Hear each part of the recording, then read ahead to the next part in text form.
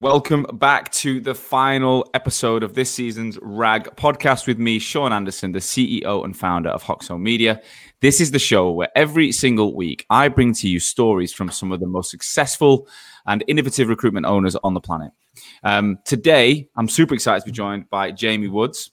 Jamie is the CEO and founder of JCW Group, a multi-brand recruitment organization and a venture capital private equity business, all combined into one, focusing on everything that it relates to talent.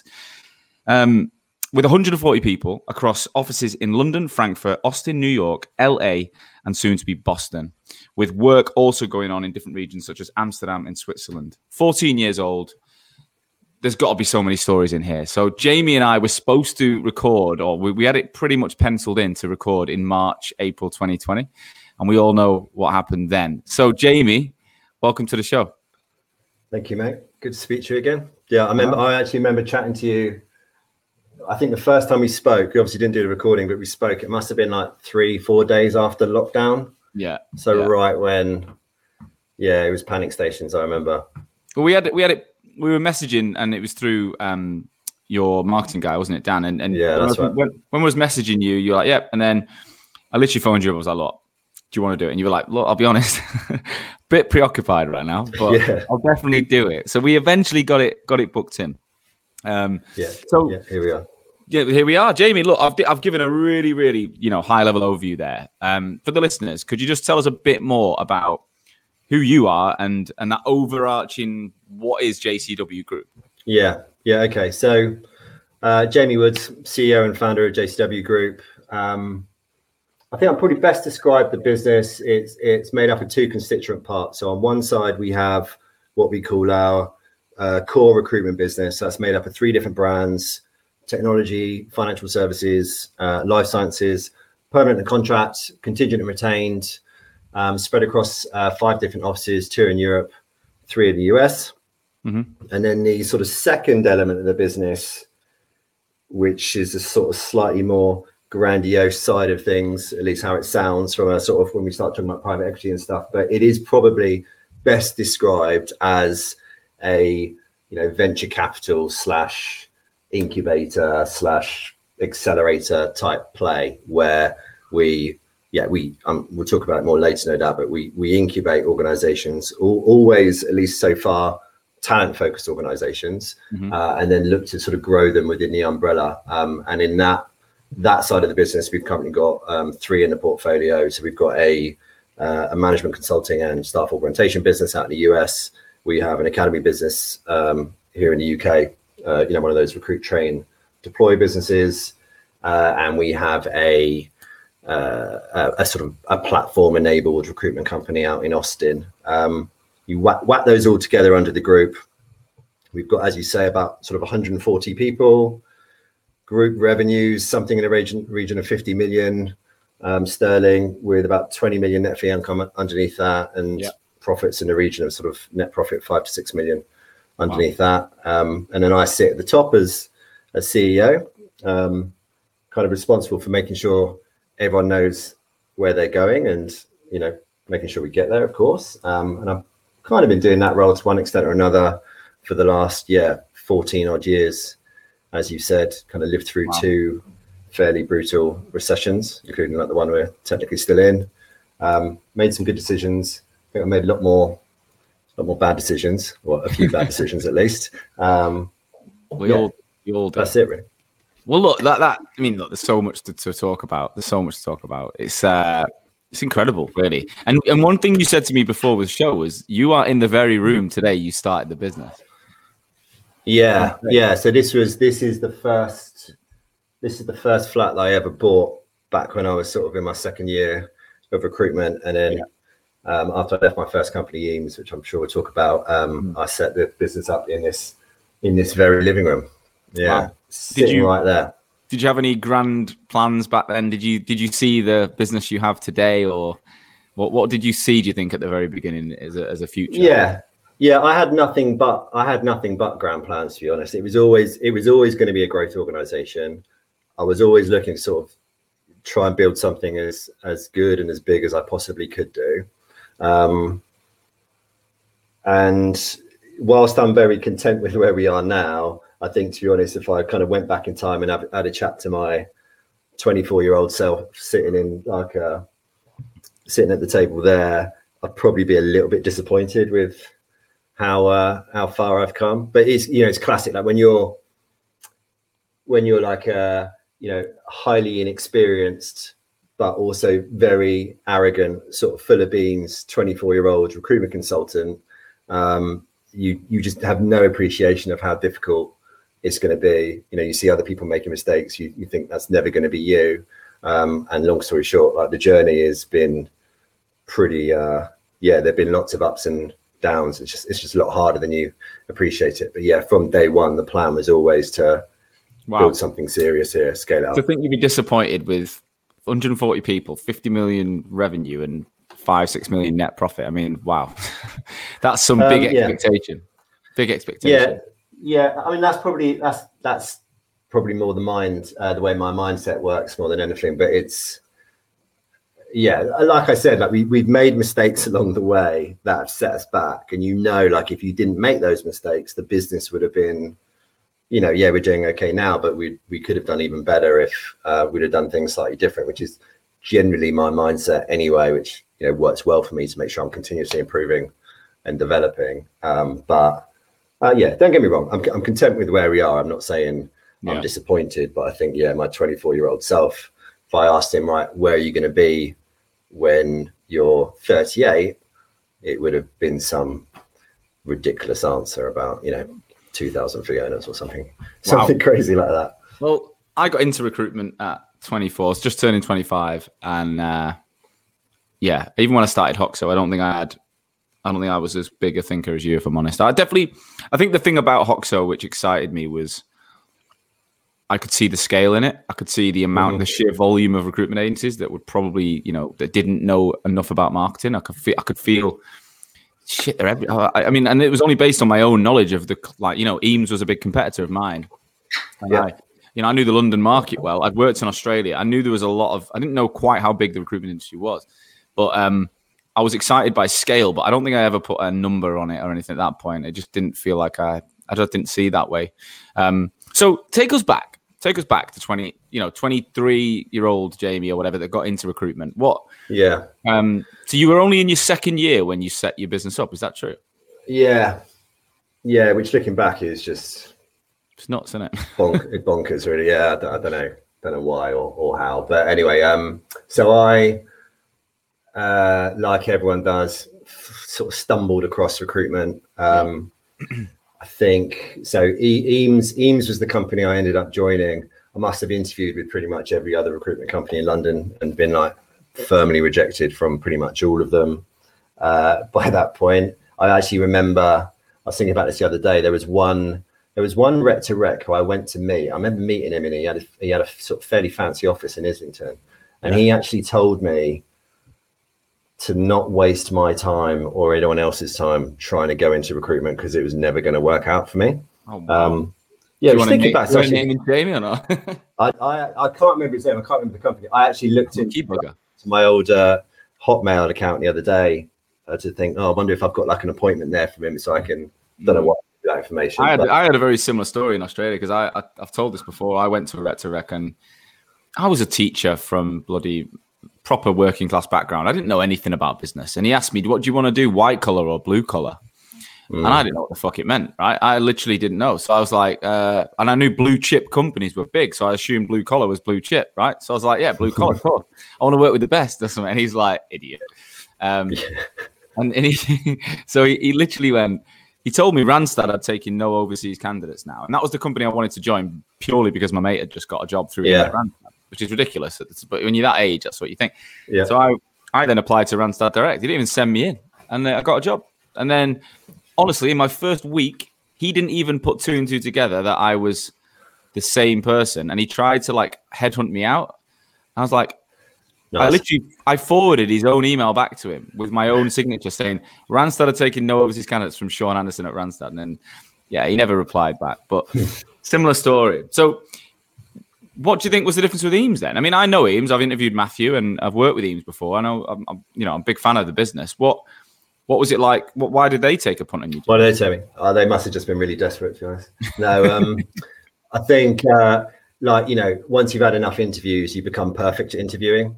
Yeah, it's at least for recruitment. And it's like when we get candidates sent to us by rec to recs, they're so well prepped, for example, by that point, they can't really put a foot wrong, and you've got to try and work out what they actually really mean, what they actually really believe in. So I think I just learned to blag what I needed to blag. And I started off just very, very naive. But yeah, so Matt gave me my so Matt Eames, the owner of Eames, gave me my big shot. And I went in, so started off resourcer, filling IT roles for the London insurance market, getting paid £50 a placement. And yeah, I absolutely loved it, because by that point I was desperate to work. I was full of ambitions as far as what I wanted to do in life. And I kind of, from day one, I made a conscious effort to try and always be the hardest worker in the room, and always try and be the most productive. So not just working long hours, but making sure I'm top of basically every leaderboard going, which when you're brand new, the only leaderboard you can really do well at is things like calls and stuff like that. I loved it. I must have been like the sixth or seventh person to join. So it was a tiny little office in Hammersmith. Oh wow, the Hammersmith office. Yeah, that is good. Old school. Yeah, I was very excited about Matt's aspiration. So anyway, I cracked on with that. Did really well. Got promoted after pretty much as quick as I could do. And they had a structure back then that once you've done your first 10 deals, you get given your desk. I was destined for some, I can't remember, I think change into banking or change into a different type of insurance or something like that. But then around the same time I got promoted, Matt had a mate of his from back in his PSD days that was really making waves in the, he had a risk management recruitment business that was doing really well. And that was basically the extent of our market research. And Matt basically said, well, that looks like it's a pretty good market. Do you want to do that? And I'm sitting there thinking, yeah, cool. I'll be head of a division, and what can go wrong? So I bit his arm off, and then fairly shortly I realized actually I've bitten off a lot here, because we had no candidates, and it was a highly candidate-driven market. We had no clients, because the vast majority of our clients at the time were insurance companies, which wasn't a big market for risk. I didn't really have a clue about anything. I had 6 months resourcing experience under my belt. I knew nothing about 360, and it was still a really small business at that point. And I was sitting next to Matt. I learned a hell of a lot from Matt, who, like, to this day is probably the best recruiter that I've had the pleasure of working with. And he would coach me. I'd learn a lot from just listening to him and seeing how he interacted with people. But he was growing a business around him. He was still billing like £1 million+ out of his clients. He's a busy guy. There's only so much he can give me. So it ended up being a real slog. And so that first, I was sort of slogging away for about 6 or 9 months without really anything happening. I do remember thinking, this is crap, actually. Like, this is not what I had in mind for myself. I've been sold like the whole, hey, 30 to 40K year one recruitment. And I was looking like, actually, it would probably be about 20K, 21K, something like that. I remember being tired all the time. I had no social life because I was working so hard. And I was just waking up thinking, I'm not really very good at what I do, which is, it is difficult to keep going in that context. And I effectively made the decision that, right, I need to leave and go and do something else completely, like go and be a fighter pilot or something like that. And but I was so proud. I was like, there's no way I'm doing that. There's no way I'm leaving until I'm good at this. So I'm going to get good at it, and then I'm gonzo straight away. And so I was just sort of hitting my head against a brick wall, 6 or 9 months, something like that. And then one day, it was almost like a religious conversion. Like, one day I'm slogging away, scraping the barrel for 1 or 2 deals a quarter, and the next day things are just making sense for me, and I'm doing sort of 2 or 3 deals a month, like clockwork. It's weird, isn't it? And you have to work so hard when you're like now in my job, where we've got all these trainees. Just keep the faith; it will happen one day, but you won't realize it until one day it just happens. But anyway, so from that point, the business around me, the wider business of Eames, was growing absolutely great guns. So it was growing. Everyone was doing well. Really good culture. I started growing a team. My initial experience of management was a lot sort of easier and more straightforward than my initial experience of billing. So that kind of went really well, kind of from day one. And then before you know it, it's sort of late 2006. By that point, I've been with the business 2 years, 2 months. And I had 7 people underneath me. Team is doing well. Personal billings are going well. I think the wider business was about 30 people, low 30s. I'd worked my way up to being the most sort of senior person there, bar Matt. But yeah, made the decision to go for a variety of reasons and left in January 2007. Did you know at that point you were going to start your own business? Yeah, because the way that came about, because I didn't. So I think I can probably break my experience in Eames Consulting down to sort of two sections. So you've got the first section, which is the vast majority of time there, like probably 18 months or something. Absolutely loved it. Culture spot on, everyone's successful, real nice sort of family feel to the business. Everything's going great guns. And I think if you'd have spoken to me then, I'd have said, I'm never leaving Eames. My long-term plan is to grow within the business. And one day, hopefully, I can do the job that Matt's doing for him. And then the second stage of the business, which is really just like the back end of the time I was there, about 6 months or so. By that time, we're getting to like late 20s, early 30s in terms of headcount, which is kind of well into that zone where things really start to get challenging. A lot of recruitment companies, at least a lot of them, struggle to get through that. And it was the same for us at Eames. And we started, I think what first got me thinking about actually maybe I'm not going to be here for the rest of my life is we made a couple of bad decisions, and I had influence on decisions as part of the management team, but I didn't have control of them. And I think one of the decisions was around the commission scheme, and I can't even remember what the other decisions were. It's all quite sort of trivial stuff from my current perspective, but there were decisions that I didn't think were necessarily going to be the right decisions. They didn't necessarily then play out well to the business. It made it slightly harder for me to manage my team, keep them retained, keep them motivated. And I think it all worked out fine. Like the decisions got unwound, but I think it was the first taste of me starting to realize that actually I'm not completely in control of my own destiny. Yeah. And that actually all these ambitions and things that I want to achieve in my life, maybe I need to be master of my own destiny a bit more, and the context being I'm 23. I think I've got the answers, Did you have anyone outside of work, like a father, parent, friend, mentor, anyone that was entrepreneurial, successful, that you think you picked some of this kind of drive off? No. I mean, my parents, I've had a great childhood. Parents always very supportive. I grew up in Devon. They always say, right, you've got to go to London. That's where you're going to make your money. But no specific like role model or as far as what I'm going to emulate. Well, I think to have that at 23 without that is incredible. I don't think I had that at 23. Or I definitely didn't. But I do have a similar experience of in my old agency feeling like it was. I don't know. There's a point where the train tracks for you and them are in the right direction, same direction. Everything's moving in one, and for some reason, and it doesn't always have to be a reason that's like concrete.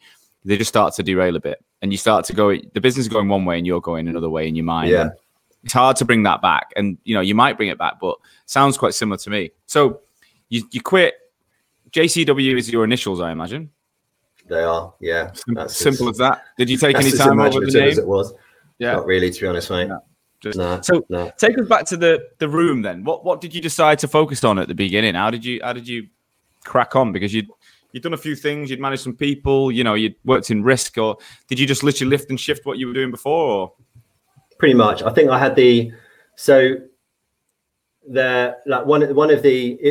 wasn't just a case of there was a couple of bad decisions at Eames that I didn't agree with, and then I left. And ironically, by the way, I ended up making pretty much the same mistakes with JCW along the years anyway, which kind of business is just hard.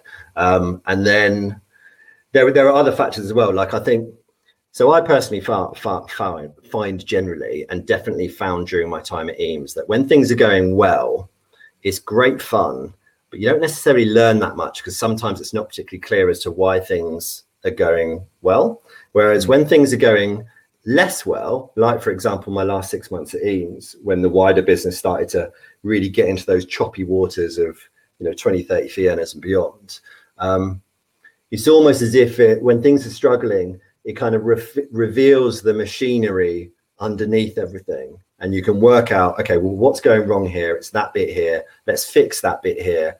But not only let's fix it now, but let's make sure we prioritize that bit going forward. And you just learn more, in my experience, when it comes to at least when it comes to recruitment business, for when things go wrong than when things go well. And I think off the back of that short period of time at Eames, I had a very specific vision of how I was going to build a recruitment company that was going to scale, and it was going to scale in like a fairly sort of hiccup-free fashion, which obviously didn't work out like that. The core principles I put in place most of them are still pretty robust, and I've still got them. I still dust them off occasionally, but I had a really specific view.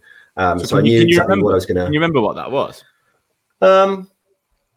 It's fairly basic stuff. It was building a business around that actually put people first and foremost. And I saw my job as sort of founder and director, MD, whatever, as okay, my first and foremost job is make sure that people here are happy, fulfilled, and basically don't want to go anywhere. And there's all sorts of different angles as to how you do that. Obviously, probably the most important one is making sure they're successful in the first place, because a successful recruiter is typically a happy one, even if everything else isn't particularly great. But prioritize them in the knowledge that if you prioritize effectively the culture, and had a culture which was people focused, retention focused first and foremost, then they would look after everything else. They would look after the clients, the candidates, the offering, the operations. That would all go fine. Your just job as founder, first of all, is to make sure you've got a great environment where people want to be there and don't want to go anywhere. Which again it's not exactly rocket science, but at the time it felt right. I'm kind of behind this, prioritizing it to that level. I guess another element was I wanted to try and build a business that, if I'd have hired myself, then I would have never have left like I left Eames. I thought, right, if you really want to scale up, you've got to try and build like a business that's going to be able to retain those entrepreneurial type characters who are going to sort of really accelerate your business forward. And I think, which is quite tricky to do. And it's semi-commonplace these days to talk about how you go about potentially enabling your staff to become wealthy over time. Back then it was actually a lot rarer. I think you had S3 had their multi-brand model, and they'd made a lot of people into multi-millionaires. They're quite famous for doing that, but it wasn't so common otherwise. And I thought, right, I need to build a business here that when someone like me comes along and after a few years says, 6 figures is cool, how do I get to 7 figures? You need to have an answer for them. And the answer can be, actually, it's going to be really difficult, but this is how you do it. And to effectively create a proposition where those people find they're given a better deal to stay with the group and grow within it than if they'd gone off to one side and set up their own business. That is literally, I'd see that so often, so often. It's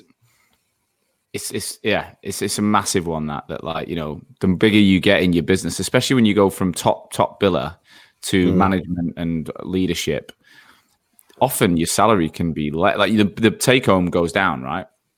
I went from 200 to 100, I think, in terms of take home, and after being promoted, and I just couldn't get my fucking head around it. I was like, how do I get to 500 grand a year, not go down? And it was a really difficult conversation. And I looking back now, I understand it, that they were like, they're trying to build a business around me, they're trying to scale me, and they're trying to. But if they'd have said, well, you get to 500 grand by doing this, I'd have been probably quite excited. But instead, it was, this is a better job, and it just didn't work for me, but I completely empathize with that. So you've got this grand plan, you've got ideas. How did it actually go? Let's go back to the start, in terms of what was the first year like working on your own? Not good. Not good to be honest. So I was working in my working here in my living room for the first 9 months or so. These days working from home is nothing novel. Everyone's doing it post-COVID. Back then it was not. No one. It just wasn't really even a concept. And to be honest, I kind of struggled with it because I built this reputation for myself, at least in my own head, of being this super diligent, hard worker, highly productive individual. And then I was getting to the point where I was getting to the end of the days working here. And, sometimes I couldn't look myself in the mirror as far as I just haven't really, I put in an okay shift by normal standards, but I've really not pulled out all the stops. And I think it was partly the distractions of being at home. I think more it was the challenge of actually having no one to be accountable to other than yourself. You can do nothing for weeks on end and no one's there to tell you not to do that. It was a real struggle. This was 2007. This was about the time that Facebook was just coming along. Facebook used to be cool back then. And I remember just losing hours to just scrolling nonsense, just complete and utter waste of time. I had these big plans, right? I'm going to set the business up, and then within 3 months, I'm going to be doing 40K a month. And I think I ended up doing something like 40K in the first 9 months. It was just exceptionally more challenging than I expected it to be. But I did slowly start building momentum. I sorted out the productivity issue by basically moving into an office. I found a shared office in Knightsbridge opposite Harrods. There was a small business that was only 3 of them, but for some reason they had a 20-person office and they were renting out the desks. And I went in there, and then after a few weeks, there was like 18 other people there, all doing weird and wonderful jobs. There was like a trader there, a marketer, and generally sort of solo businesses. And that all of a sudden I had that accountability, because I just felt like I couldn't sit there in front of these guys without basically showing them how productive I am and how hard I work. I probably wasn't particularly popular because I was the only person in that entire business that did a phone-based job. That ended up being quite transformational. I found it really inspirational because I was opposite Harrods, and on my lunchtime I'd walk in Harrods, see all these massively expensive things, see all the fancy cars outside, and be like, okay, this is one of the reasons why you're doing this. And that was where, again, it kind of just clicked. And we get to the point where we're doing 2-3 deals a month and started hiring. So I was only actually in that Knightsbridge office for a couple of months. Left there, set up shop in Clerkenwell, hired someone, and I got really lucky with my first. If I look at something like the first 10 hires that I made, I think something like 5 or 6 of them have ended up going on to doing big roles in the business. They're not all still here, like a good few of them are, but I got really lucky as far as the capability and to an extent loyalty of those people. And it was the same with the first person I hired. He went on to do big things in the business, and he made an immediate impact. And 2008, we were rocking and rolling, making lots of money. How big were you then? We only 4 people, so still pretty small, but it was very exciting, good fun. Great fun at that point, though. It's small, so easy looking back, but really good fun. And it was what was bubbling away in the background. Like I'd managed to, when I set up in April, I'd managed to sort of time it perfectly with the first mention of the phrase credit crunch starting to knock around. So bubbling away in the background, you actually have got a declining market, and you've got a lot of these big recruitment companies, issuing profit warnings and blah blah blah. But we were absolutely crushing it, and I remember I was cringy thinking back about it. But I remember we had this conversation in the office, the 4 of us, about how we were too good for the credit crunch, and that kind of nonsense. Anyway, fast forward to, I can't always forget if it's September or October 2008. I remember being on the bus and got a text from my dad saying Lehman Brothers has just declared bankruptcy. Again, I'm 24, 25 at that point. I don't really know what that means. I know all about Lehman Brothers because I know my market well. I know what bankruptcy is, but it doesn't connect with me how big a deal it is when a bank goes bust of that size or even any size. But I go into the office. I didn't do much work that day. I spent it glued to the news. And I distinctly remember getting the train home to my girlfriend in Essex that night in a state of panic, basically, because up until that point, I think 90% of our revenue was just from two businesses. Like, we're a very account-driven organization. I wasn't doing any external sales. All the sales I was doing was to get in those accounts bigger and bigger. And these are big, large firms that are clearly not going to be hiring as we kind of fall off the cliff. Yeah. And in those early days, people are talking about it's the end of capitalism and all this other nonsense. So it was quite scary. And I remember writing out a business plan on that train, as in, right, how I'm going to transform us overnight into a not just sort of 3 people delivering onto my roles, but 4 people who are a sort of an effective sales force. And yeah, that didn't really work out. So everyone was like BAU, and then 2 weeks later, all hiring shut up shop.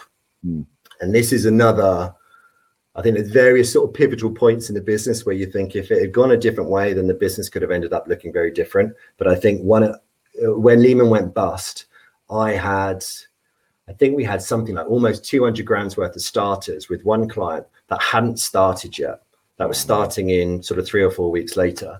And you're just waiting for the call. And I know plenty of other companies did this. You're waiting for the call where they say, hey, yeah, those people, we're not going to honor those starts. They need to go and find another job, or, beg their old company to take them back. Call eventually did come, and it's like, yeah, we are going to honor those starts, and, fair play to them. But that then meant, I didn't realize this at the time, but that then meant once that came through, we were probably cash-wise, we were probably the strongest recruitment company in the city. Because like, looking back, now that I actually understand how it all works, I know that we had something like 2 years of cash without having to make a single bit of cost cutting, and I could still pay my mortgage and all the rest of it. But so that was a big deal. But basically the market shut down, and it shut down completely for 9 months. And I remember we pulled a role. There was one role in the market at one point. It was a risk analyst role, 35K for an insurance company in Guildford. We managed to get it. There's 12 other agencies on the call. We don't fill it. It was really grim. And we had one person left. He left to be a submariner. The other 2 stuck it out. I don't know why. You must have just had faith in what we were doing. I kept billing for most of this period, so I could keep our head above water from a P&L perspective, which probably was helpful in giving people a bit of hope that actually this is going to go somewhere. And then come July time, one of those clients called us up and said, hey, great news. We've done all the redundancies we need to do. We now basically need to hire loads of new people. We've got 60 odd roles, and we just want to use you and one other firm for it on a sort of semi-exclusive basis. Are you interested? Yeah. So we took that. And from that point onwards, it was basically a rocket ship. From 2009 ended up being a really good year, even though it was basically really only half a year where the market was doing anything. And then we grew pretty much consistently from that point onwards until 2012, when we hit our own 30 plus fee earner sort of rocky patch. I'm interrupting today's episode to introduce our sponsor, District 4. District 4 is a brand new community of expert recruiters, founded recently by James Johnson, the former CEO of Nickel Curtin Group. He sold the business last year and has set up a business that effectively allows expert top billing recruiters to own their own destiny. So post-COVID-19, there's a hell of a lot of top performers out there that are thinking, what does life look like after this? Do I really want to go back to the office? Do I really want to be surrounded by juniors? Do I want to build teams? What do I want? Well, I've been there. I was the top biller in 2015, 2016, and going into management was a decision I made, and it wasn't lightly. Having had an opportunity that would have been different, I might have gone a different way. And James is offering that opportunity, right? He's saying, if you want to earn more money, have less of the bureaucracy, if you like, of an agency, but also be surrounded by other top billers. Because I think that's a crazy thing. So many top performers in recruitment businesses are on their own.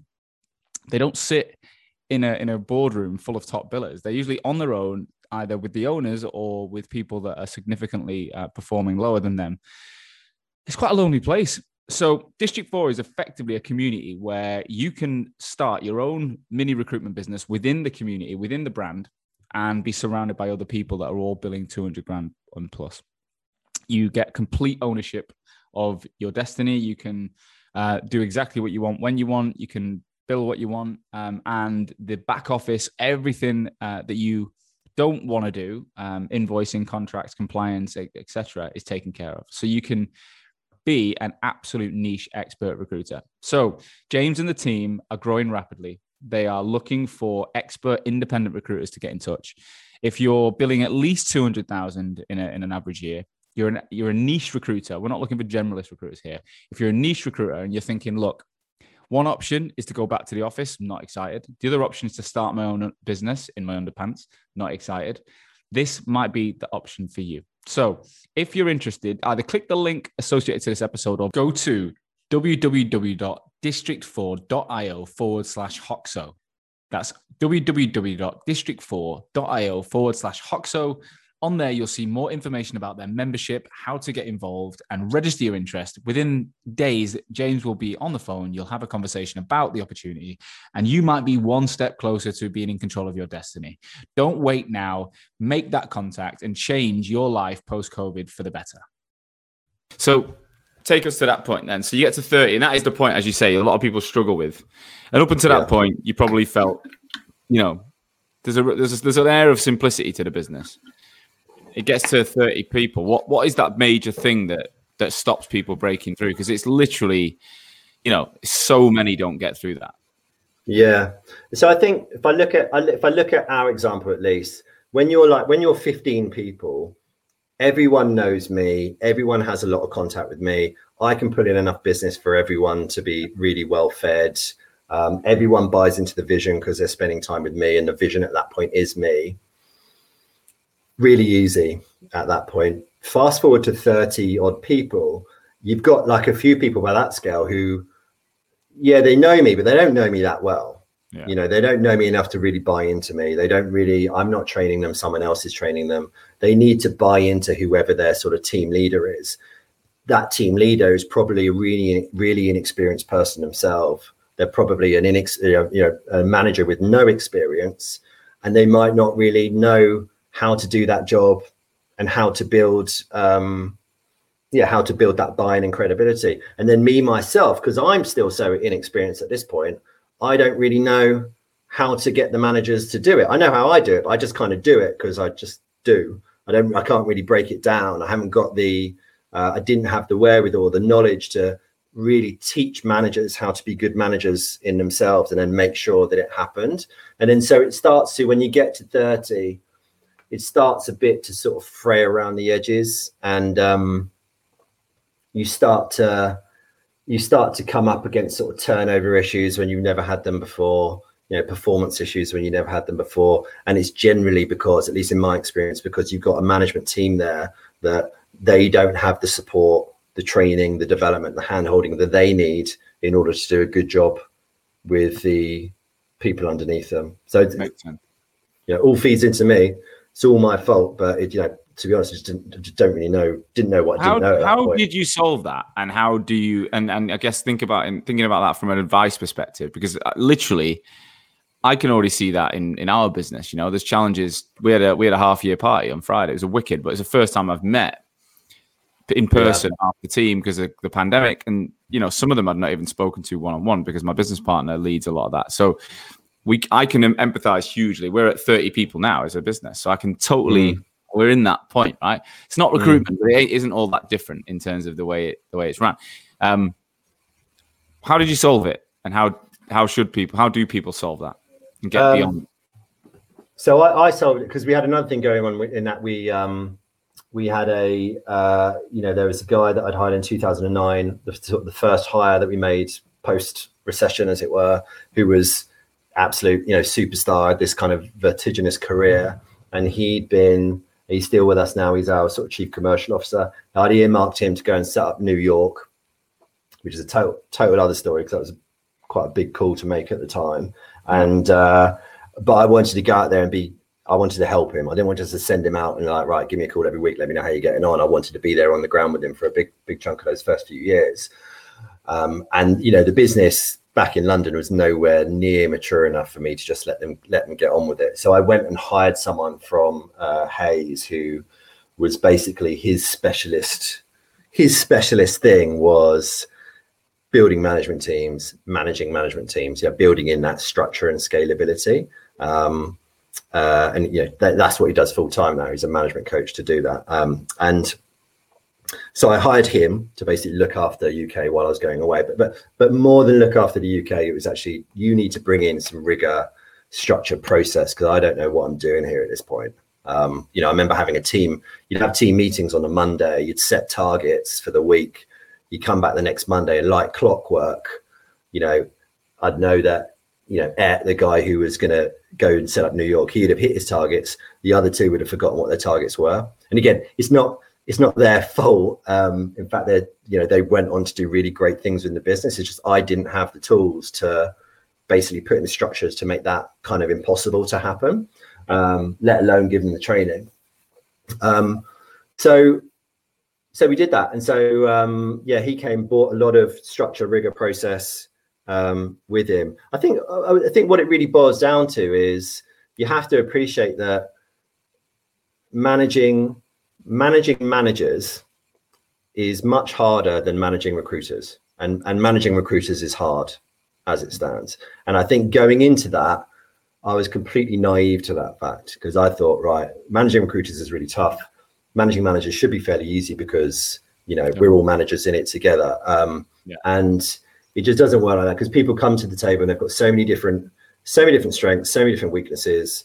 But long story short, we put in place a management training program, which is, now thoroughly enhanced all these years later, but it's still fundamentally there. They get trained as well and as thoroughly as new people when we first join. We have a management framework in place to make sure that people are always doing certain aspects of the job. So these days, for example, how that works is it hypothetically makes it impossible for a trainee to join this business wherever they are in the world and not be managed to a particularly high standard, because we've got the processes in place to make sure that's happening and to track those activities. And I think a big part of it as well is you got to specifically teach people culture, because as the business gets past 30, you can have the best organizational culture in the world. If that individual team culture is either toxic or just neutral, there's nothing there, then that's probably not going to be enough to keep people. Managers need to be working on their own team culture so that they're actually retaining people because they're a great team to be in, not just because, the JCW London office is so much fun. Yeah, exactly. Yeah. So you have to teach people that. They have to pull together a plan as far as how they're doing it. And once we got to grips with those kind of concepts, it started working really well. I think the challenge we had, though, so we kind of fixed that problem. Before we know it, we then had a good management team, which actually in itself is a struggle. I think if I think about all the conversations I have with like my peers doing similar roles elsewhere in the industry, the thing that they most frequently complain about is their sort of middle management levels. So we did and still do a really good job on that. I think it's really important as a business, but for a number of years, we just lost sight of those sort of key principles I referred to of like building a culture around people, looking after people first and foremost, and then letting them do the rest. We just lost sight of that. And we got to the point where almost for a period of time, it was almost just a bit nasty for a while. There's so many different ways in which people could trip up and get a warning. And we had like a zero policy on lateness, which actually, ended up sacking a few people. And it ended up being like not a great place to be. And staff retention. Now, we did that because I was under the impression that that's what we kind of had to do in order to really scale up. Like we have to bring in these, there have to be rules and rules need to be followed, and these rules make sense. And I'm thinking, well, if I was if I was living under these rules, I'd love it, because, you know, you just follow the rules and just do what you need to do. But the reality is, and I think maybe 10 years prior, it worked really well. But the reality is, at that particular time, you know, graduates, and we were mainly hiring graduates, didn't like that at all. You know, they didn't want that type of environment. They wanted freedom, flexibility. They wanted to be, they never wanted to be shouted at or anything like that. And we were just kind of out of date. And I think the big mistake I made is I stuck my head in the sand on that for too long. And when someone was leaving, I'll be thinking, well, we just need to go out and hire some tougher people. You know, these people just don't like the change. Anyway, eventually I kind of woke up, you know, the scales fell away from my eyes, and we sorted that out. We brought the culture back. You know, we set a clear target to, right, we need to fix this. This isn't working. We need to go back to basics, as in what made the company great initially, and really sort the culture out. I think we set a target of getting onto the Sunday Times 100. Like, we ended up sort of placing 4th place a year later. So that kind of worked really well.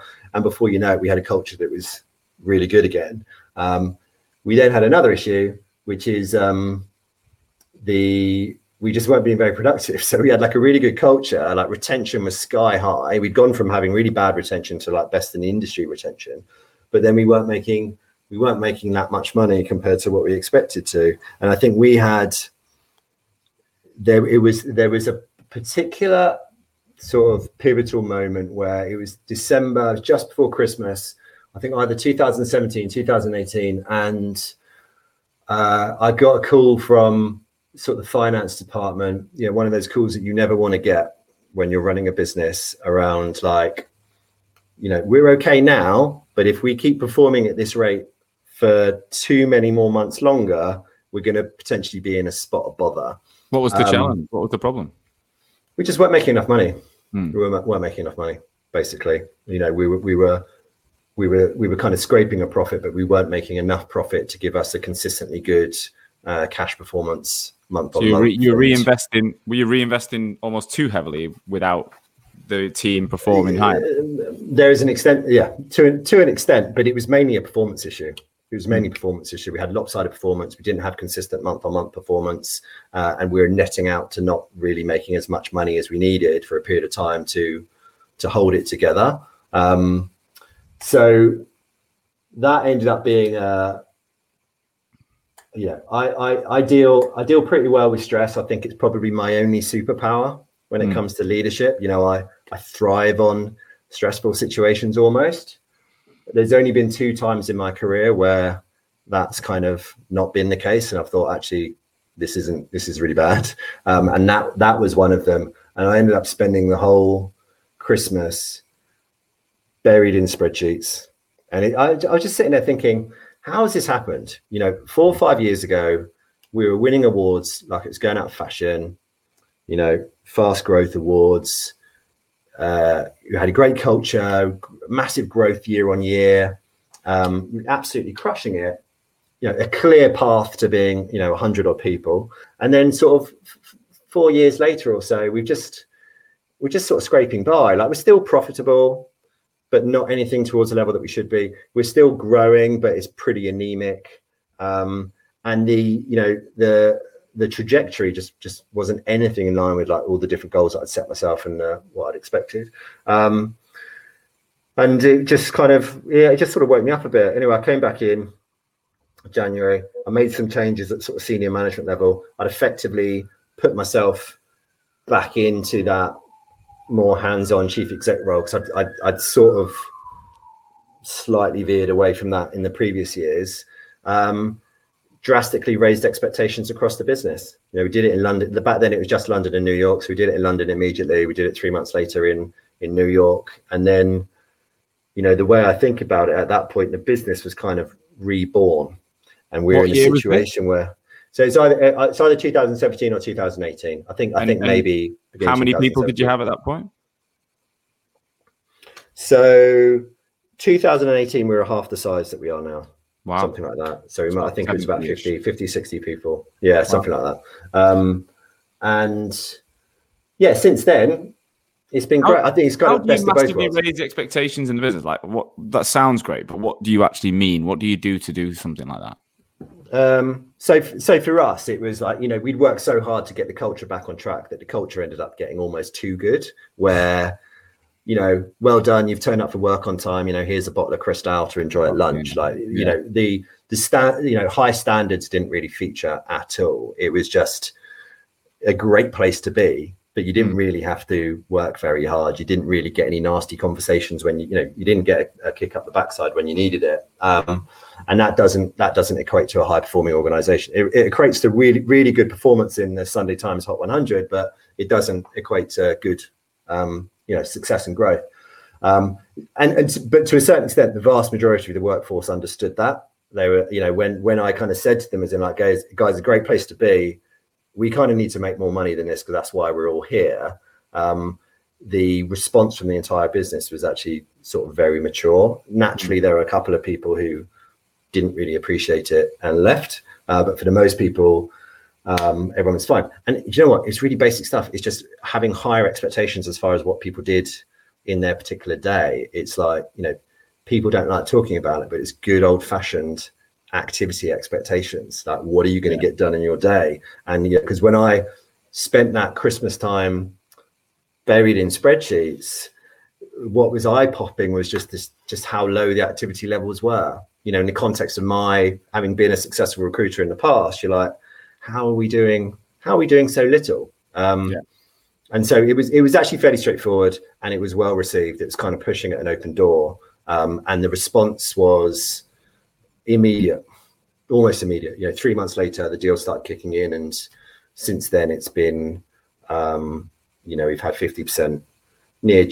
some mid 40s sort of compound growth rate globally in terms of revenue, and we've obviously been increasing headcount, profit, and all the rest of it. So when we talk about the business, I often kind of think that 2017, 2018 date is actually when we were sort of reborn. I'm really proud of everything we've done before. Learned a hell of a lot of lessons before that, but 2017 onwards is where we've kind of got the best of both worlds. We've got the warmth of culture, the strength of culture that we had during that first sort of startup phase, but we've got the rigor, the professionalization that we got in that second phase where we went through that, that's shown in that rocky period. That's shown in performance, doesn't it? At the end of the day. Yeah. It's not. Yeah. It doesn't lie, right? Your performance doesn't lie. What about the pandemic? So obviously, when we connected, where was your business in February, March 2020, and what happened to you personally in that period? Business was doing well. 2019 was the first year that we did 2 million plus on net profit, which is, that was a big number for me. And I think it's a big number for a lot of people when they're starting up. It represents a degree of scalability that's very difficult to get to. We're making lots of money. We were quite lopsided. I think we were making, New York business was outperforming the other three offices, although two of the other three offices were still sort of very small at that point in time. So it was a bit lopsided, but the other businesses were doing well, especially the sort of quite startup ones, and business generally was growing.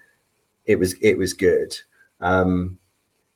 Pandemic, when the pandemic rolled in, I think obviously we didn't see the pandemic coming. What we did see coming was something. People have been talking for years that there's going to be a downturn. It's going to be big because we haven't had one for 10, 12 years, however long it was. I still sort of got very fresh memories of the financial crisis and what that was like to go through. So we'd been progressively building the balance sheet for the previous few years, leaving kind of everything in. I haven't got a lavish lifestyle, so I take out very little, but also we were making sure that we were, investing wisely, growing, but not necessarily overdoing it. And then, so when the crisis actually hit, I spent the first couple of days just locked in Teams calls with the financial director, but I went into that conversation pretty confident. I knew that we were strong financially, that we had been really profitable up until that point. And yeah, I wasn't disappointed. Once we'd worked out that a couple of our big clients are still gonna pay their bills, the existential crisis kind of ended up passing fairly quickly. But whenever you're in that situation, you could have the best balance sheet in the world. It's amazing how quickly you can burn through that balance sheet, especially once you've got a half decent size business with lots of very expensive offices and very expensive salaries on it. So yeah. I personally did the line by line cost review, which was a really eye-opening experience, because it makes you realize how much money you're wasting on stuff that you don't need. Spend on shit you don't need. Yeah, exactly. And that's COVID aside. So you think, right, note to self, sort out cost control when we get to the other side of it. Eventually you come to the sort of the line that you don't want to come to, which is wages.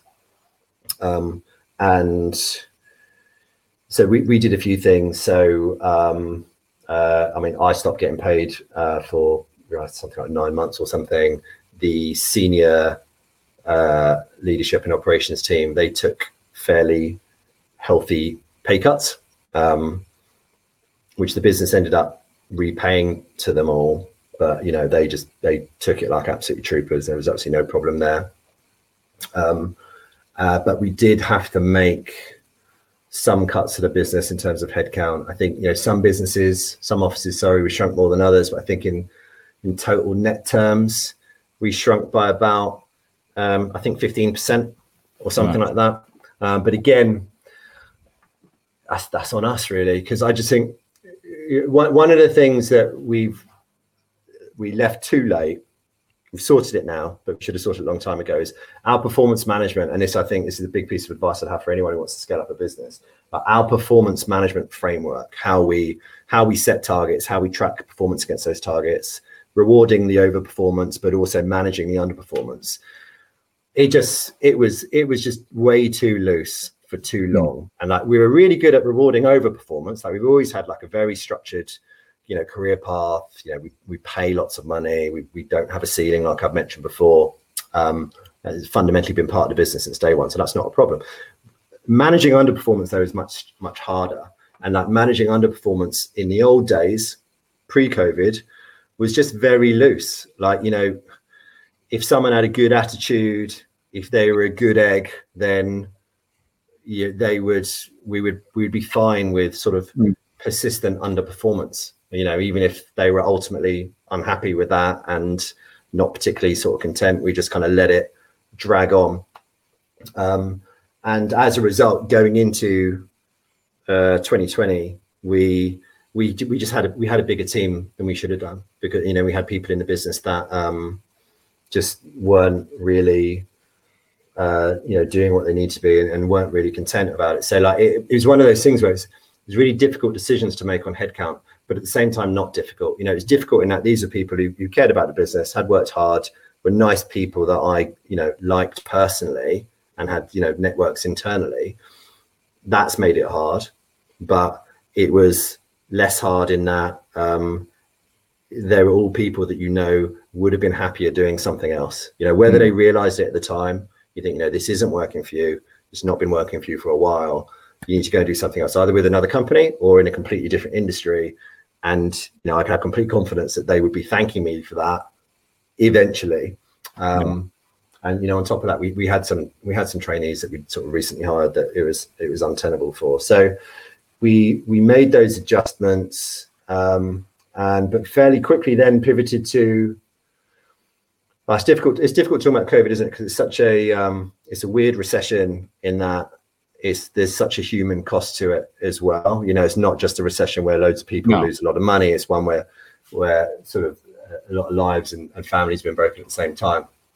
So, got to be sensitive to that. But at the same time, it does represent an opportunity from business perspective. So it's right, how can we capitalize on this opportunity? We know from our experience in the financial crisis that it will be bad. It will probably be bad for longer than we necessarily want it to be.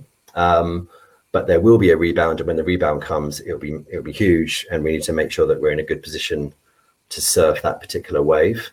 And so we had a focus on productivity last year. So let's make sure the people that we do have are just doing really well. Let's not worry about growth, and let's not even worry about replacement hiring. Let's just get everyone as productive as possible.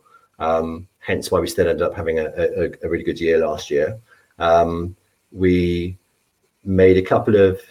pivoted our entire London office to do to move away from the UK market and to do the European market. Yeah. We did for various reasons, not just COVID, but that ended up working really well.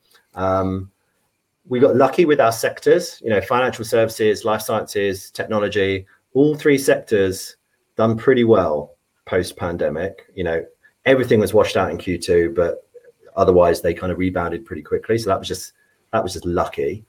And we put together a plan to say, right, we're just going to focus on productivity in 2020, but we're also going to make sure we're in as good a shape as we can be for 2021 and beyond. We've got a specific vision to take the business to 500 odd people total by 2025. That's going to require a lot of hiring. And really at the point in time that we were when the pandemic kicked off, we wouldn't have been able to hire that number of people and actually have the business continue to be as successful as we were expecting it to be. So last year was spent further professionalizing the business, just making sure that we're building this sort of factory line where you kind of pour entry-level hires into it on the one end, and then this factory line converts those people into highly successful recruiters, highly successful managers, and ultimately highly successful business people. We've just been focusing on that over the last year or so. A final interruption to today's episode to introduce Vincere. Vincere is the all-in-one CRM ATS platform built for the recruitment and staffing industry. Now, I first heard about these guys about a year ago. The amount of prospect recruitment agencies and clients I was working with that were telling me they were moving over to Vincere, I had to look into it. And what I found was a business that had a global reach with multiple offices around the world. So they've got this follow the sun methodology, which allows them to support recruitment businesses wherever you are and be in your time zone. But the technology that they've invested in is becoming a disruptor in the space. More and more recruitment businesses are doing this to give their recruiters a competitive advantage. They broke into the G2 Crowd's momentum grid as a market leader based on their reviews from their customers. So the agencies that are using this platform are raving about it. Now, if you're a RAG listener and you're thinking about changing CRM, or you're a new business looking to launch with a new CRM, then I would get in touch with these guys, because if you mention that you're a RAG listener, they're doing an amazing deal. By visiting www.vincere.io/RAG, you can get an exclusive deal which offers 2 months completely free on a 2-year commitment, or 3 months completely free on a 3-year commitment. This applies to all licenses that you've either signed up for now or that you'll add in the duration of the contract. So get on there and have a look. Finally, if you're listening and you're a recruiter and you're thinking, I want to move into a more of a business development role, and I'd like to keep hold of my recruitment knowledge. Well, these guys are recruiting for a BD person, multiple roles in both Sydney and London right now. So if you've got a strong recruitment background, you want to move into BD and you want to work for a fast moving tech business that's helping people like you right now, then get in touch via their website, because they're hiring today. Back to the show. And in terms of the whole working remotely situation, how have you guys come back? I imagine you were all in the office going into COVID. I think you told me you were. Yeah, we're 100%. We're 100% in office going in. Where we are now is we're hybrid. So most sales teams are working 4 days a week in the office, sometimes 3 days a week in the office, and the ops functions are more remote than that. I don't think we'll ever be. We don't have any intention to be kind of more remote, if that makes sense. I think we'll kind of slowly start moving back to the old ways eventually. Okay. Still hybrid, because that's obviously what people want, and I think it does work. But we won't ever be evolving into a fully remote business or anything like that. No, I think it's important to have an opinion on it, of how you see it, and then you can build your business around that. It's about, there's loads of everyone else has got their own take on it. That's cool, but once you listen to all of this, every week I ask that question to people, and I think the smaller brands and the people that have asked me for advice, they just don't know where they're going with it. They're just constantly testing it. You kind of got to go, well, this is how we're going to do it. We went the other way. We went 100% remote with we have got we work passes where we meet weekly pretty much as teams in different locations, and it works for us. We've got no intention of going back. So we you know, it's complete opposite of you, but that's how we want to do it. And as long as you know what you want, you can build your business around that. You'll be okay, I think. Exactly. So, I mean, look, so we've already done the hour. I could carry on talking forever. Where did the investor side of your strategy come in? Why didn't you just stick to this? Because it sounds like it's been pretty bloody busy and successful. Why did you start looking at getting even busier? So we're maybe slightly unusual in that I've got no intention to sort of sell the business, get private equity in, anything like that. Like, I just want to, you know, I thrive on the day-to-day cut and thrust, the challenge, the stress of it. So not interested in kind of getting rid. So I don't have to worry about that. I don't have to worry about a private equity firm being like, oh, why have you done all these side things and not just focused on ABC?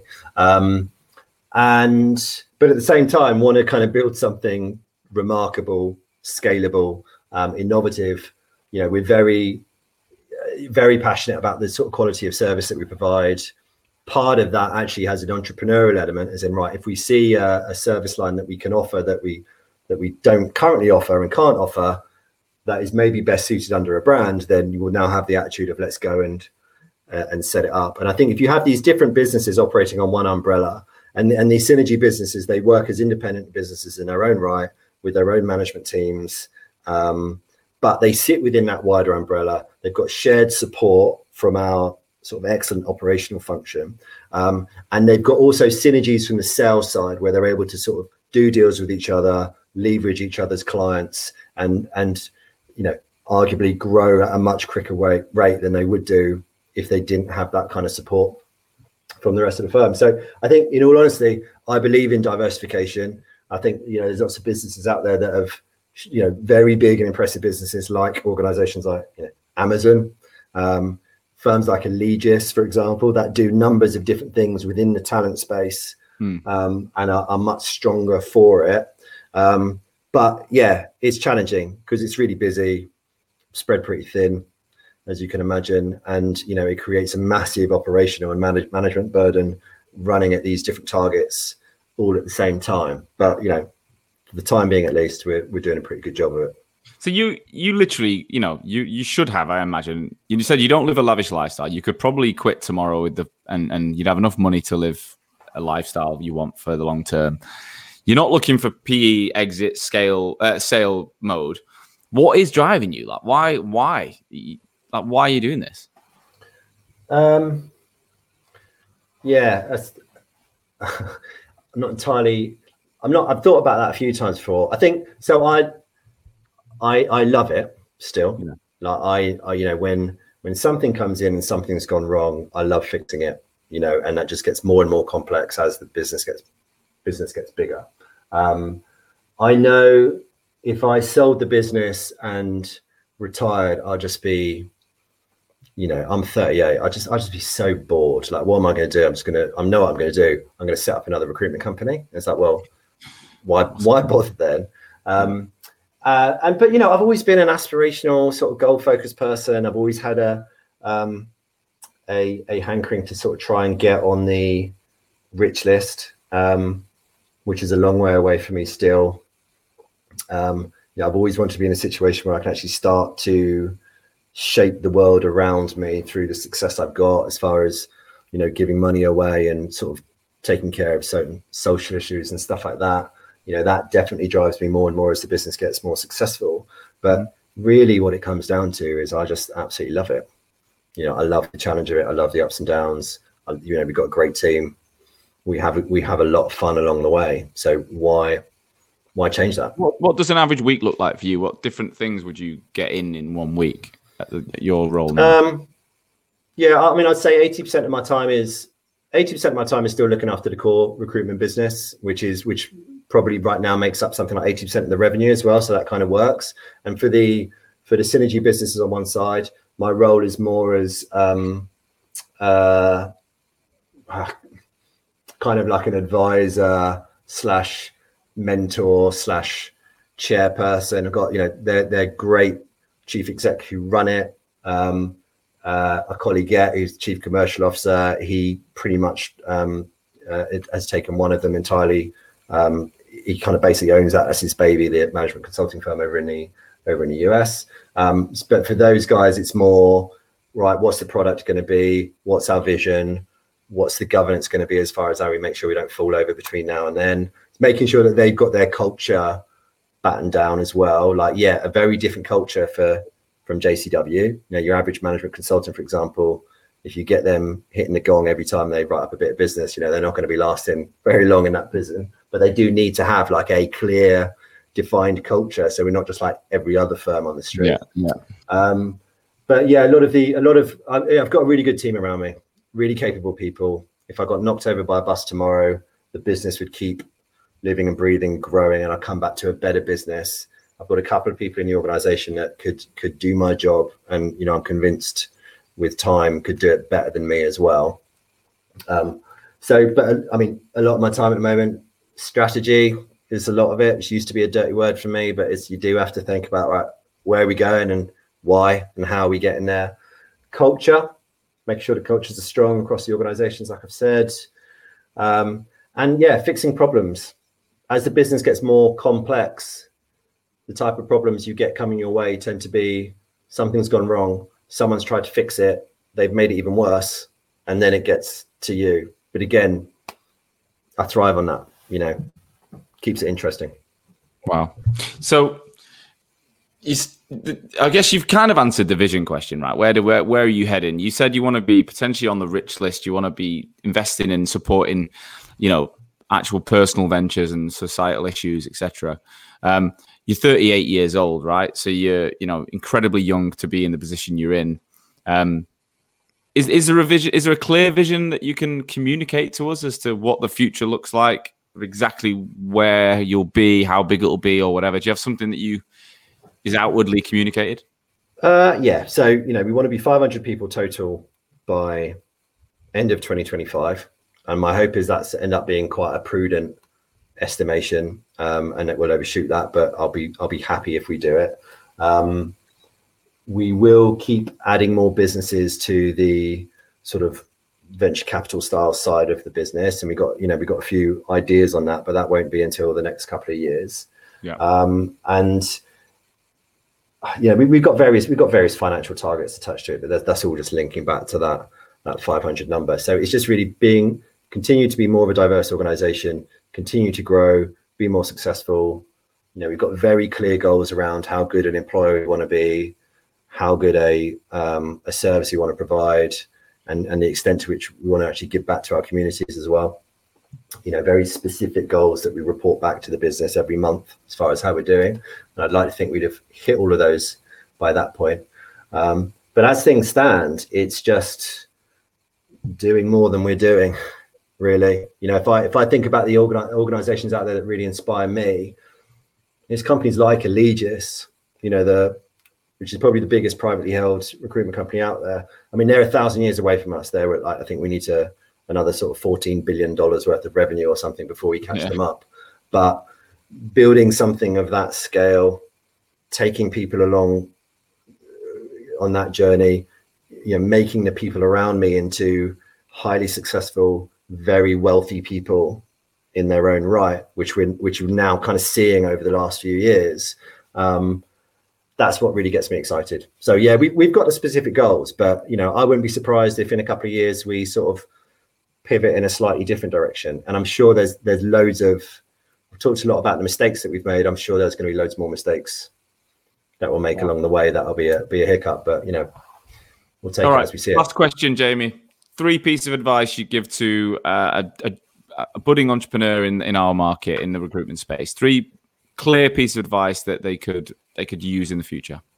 First of all, make sure you understand the financials. And what I mean by that is, when I went into recruitment, when I went and set up a business, I remember being at Eames, I'm writing up a deal, thinking, well, this is, 20K deal. I'm going to get like 3K of it. Matt's going to get 17K of it. Maybe a few hundred quid on the office, but otherwise it's all going to him. Completely ridiculous. If I look at my example, I didn't have a better earnings year than my second year at Eames until 5 years after I set up. And it's only relatively recently that I've had access to more money than I would have had if I just stayed as a lifestyle recruiter for the entire period of time. And I think a lot of people don't get that. They pursue a dream, sell loads of money, retire on the beach. But how many people ever get there? So that's one thing, understand that. The second thing is also understand cash, how that works, because, that's takes a while to get your head around it, but it's a thing that can sort of really bite you in the arse if you don't make it. And culture, got to have a clear culture. Doesn't have to be the same as anyone else's, but I think you need to be clear as in what is accepted in our culture, what's not, why is that going to work, what's our proposition as to how we're going to keep the best people in, which again it's not rocket science, but it's really important, and just try not to lose sight of it. Jamie, what a pleasure. Thank you. Thanks for giving us some time. You obviously could have been doing a million other things. And everyone who's listened, I'm sure, has took so much value and inspiration from this conversation. And if anyone did want to reach out to you and ask you any questions directly, are you open for them to drop a note on LinkedIn? Drop me a message. Yeah, sounds good. Wicked. Might take you 15 months to do it, but that's all right. That's what happens to me. I'm actually okay on messages. So I'm only joking. Look, I definitely want to get you back on in the future. I want to keep an eye on what you're doing and how this, vision comes to reality over the next, I don't know how long the podcast will be. I imagine we'll still be running something of the RAG in 2025. So I want to be there at the end saying, look at that, 500 people, he did it, or 600. Here's hoping. That's it. And guys, thank you so much for listening. Thanks so much for giving me your time this season. I have literally... I've produced, I think it's over 120 episodes since the beginning of the pandemic. We've interviewed people far and wide all over the world. And, to see the listenership go up to 22,000 downloads in May. I don't know what the numbers are for June yet. I'm overwhelmed. I didn't know when I started this, it was just it was based on what I wanted to listen to be honest. I wanted to inspire myself and inspire the person I used to be when I started. So thank you to every one of you for listening. If you do like what you hear, if you've enjoyed Jamie and previous guest story, please share the episodes, put them in group messages, WhatsApps, because, recommendations at an individual level are how you get more listeners on top of what we're doing from a marketing perspective. So I'm going to take a break for the next 4 weeks. There'll be no episodes in July whatsoever.